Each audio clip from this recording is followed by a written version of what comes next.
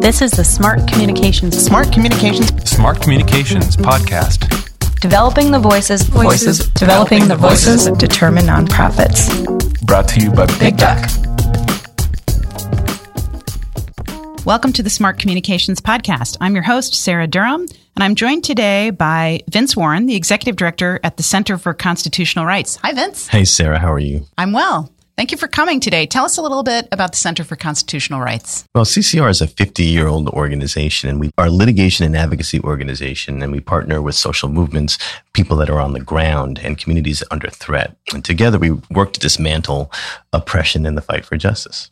So for those of you who don't know Vince or the Center for Constitutional Rights, you are in for a treat. Prior to coming to CCR, Vince was a national senior staff attorney with the ACLU. He litigated civil rights cases there, and he's focused on affirmative action, racial profiling, criminal justice reform. He's also been involved in all kinds of groundbreaking social justice work.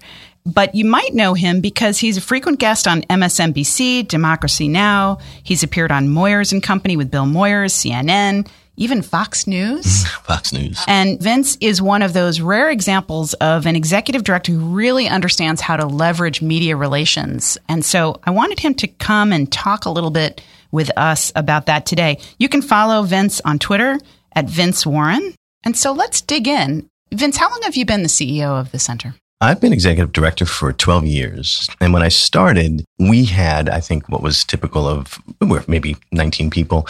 We had one communication staff, and their job was primarily just to draft press releases and statements in our advocacy work in order to support and let people know what we were doing. Having been there for 12 years, I've realized that there's actually a much more robust function that communications can and frankly should have, particularly in advocacy organizations where the goal is to not only inform people about your work, but you're always asking three questions. What do we want? The second question is who's going to give it to us? And the third question is what do they need to hear? And the communications piece is really key to those kind of key messages that the change makers that we're looking to influence want to hear. And it seems like you've really built a kind of a machine around this. It's not just the staff, but it's a kind of cultural consciousness about the power of media relations, specifically with advocacy. How do you think about it? What are the components that make that machine successful for you? Well, one of the things that I've learned, I was part of the Rockwood Leadership Group a number of years ago, and there's this concept called the wheel of change. And to change anything, you have to change three things simultaneously. You have to change structures, behaviors, and attitudes and beliefs. And it occurred to me that in our work as an advocacy group, as litigators, what litigation essentially does, particularly when we're doing big cases like Guantanamo or stop and frisk or ending solitary confinement, that we're really looking to shift and change structures through litigation. Our advocacy work is about changing behaviors and how policymakers feel and what they're going to go to bat for.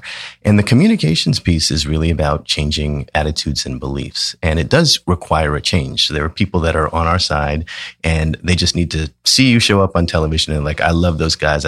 Let's go for it. But there are a lot of people that are on the fence about things or that they have certain assumptions about things. And so the communications function really is an advocacy tool that helps shape those beliefs, which are really important in terms of that entire wheel. I've said this to you offline, and I've said this to a lot of people. I have become dubious of the power of media relations in many contexts for nonprofits, but the place where I really feel strongly it is effective is with that. It's with advocacy. It's in kind of shaping the hearts and minds of how people who are either kind of undecided about something feel or kind of reinforcing something that we want from our core advocates. It's about mind share and visibility. I think that's right. And I'll give you an example of, I think, where it's been really effective. So we at CCR, Center for Constitutional Rights, had litigated the stop and frisk case. And that case actually went on for 13 years.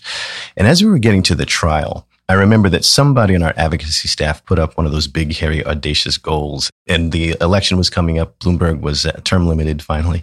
And they put the big goal up that said, we want this to be the number one issue in the mayoral election, stop and frisk. And I thought that was just crazy, right? That's just not going to happen. We're lawyers. What do we know from that kind of stuff? Well, it turns out that through the media work, we were able to take some of the information that we got in the case. We worked with the New York Times. The New York Times did an amazing series of articles where they talked about stop and frisk in almost every single neighborhood in New York.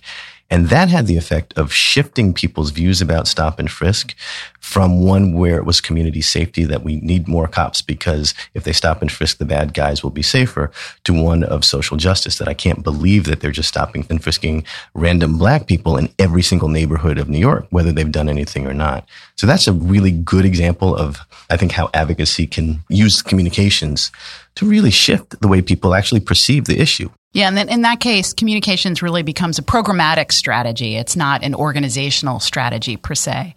So let's talk about how, in that example, for instance, if you're collaborating with media like the New York Times, you're working with people who are probably pretty politically aligned with some of the issues you're working with.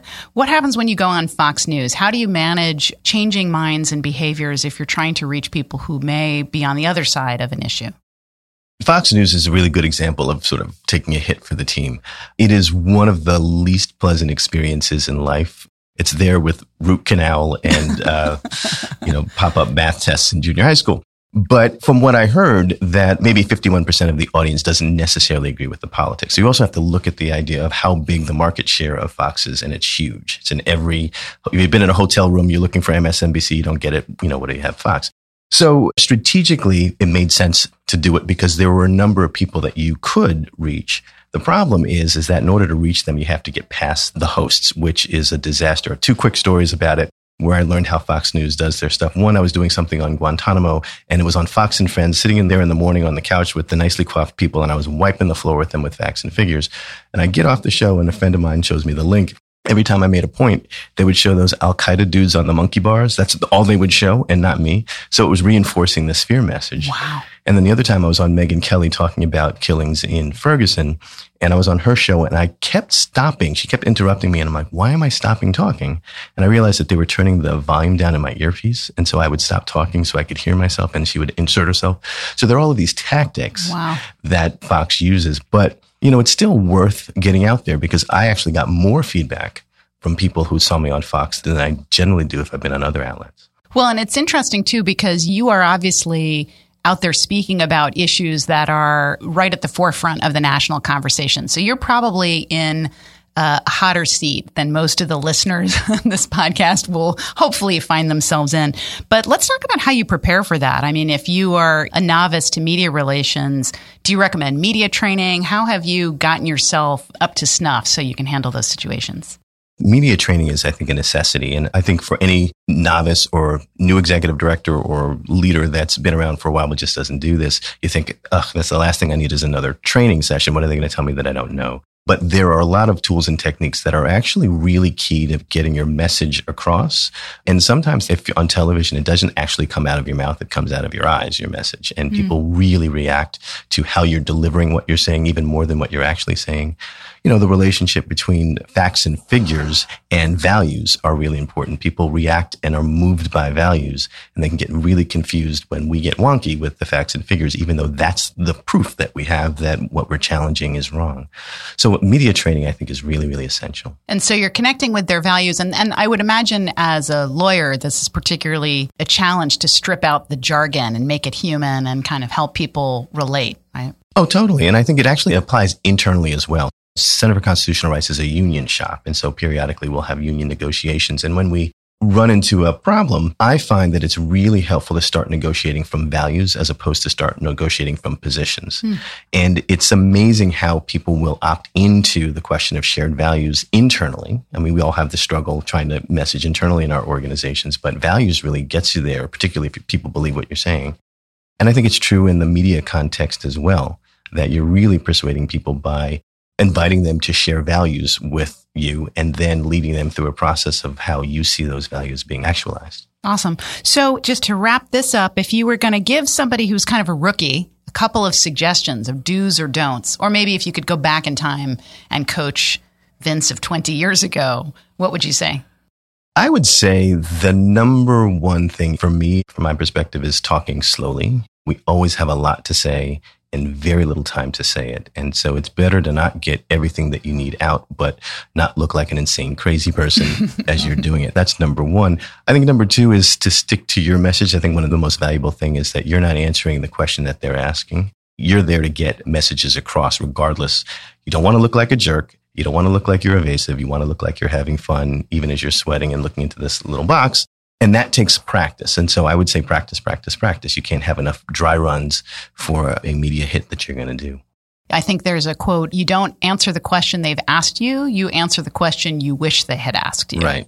Exactly. It's really useful. Great. Well, Vince, thank you very much for joining me today. It's been great. Thanks so much, Sarah. And you can find the Center for Constitutional Rights at ccrjustice.org or follow Vince on Twitter at Vince Warren.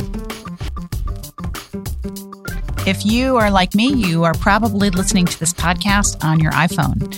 And a lot of people don't know that you can rate and review podcasts pretty easily on an iPhone, but it's a little bit buried. So I wanted to tell you how to do that. And I'm hoping that if you like this podcast, you'll take a minute to scroll down, rate it, review it, maybe share it. So what you do is open up your podcast app library and click on the Smart Communications Podcast. You'll see all of our episodes there. So if there's something you've missed and you want to go back and check it out, you can do so there. And as you scroll down, you'll see a section that's called Ratings and Reviews. And in that, you can give us anywhere from 1 to 5 stars, and you can even write a review or you can share the podcast with a friend. So I hope if you like it, you'll take time to share it, rate it. And we're also always eager to hear what you think directly, so don't hesitate to drop us a line. You can email us at hello@bigducknyc.com. That's hello@bigducknyc.com. Thanks for listening. This is the Smart Communications Podcast, developing the voices of determined nonprofits. Brought to you by Big Duck. Big Duck is an agency that puts smart communications in the hands of nonprofits.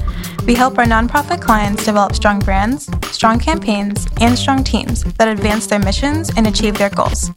Connect with us at bigducknyc.com.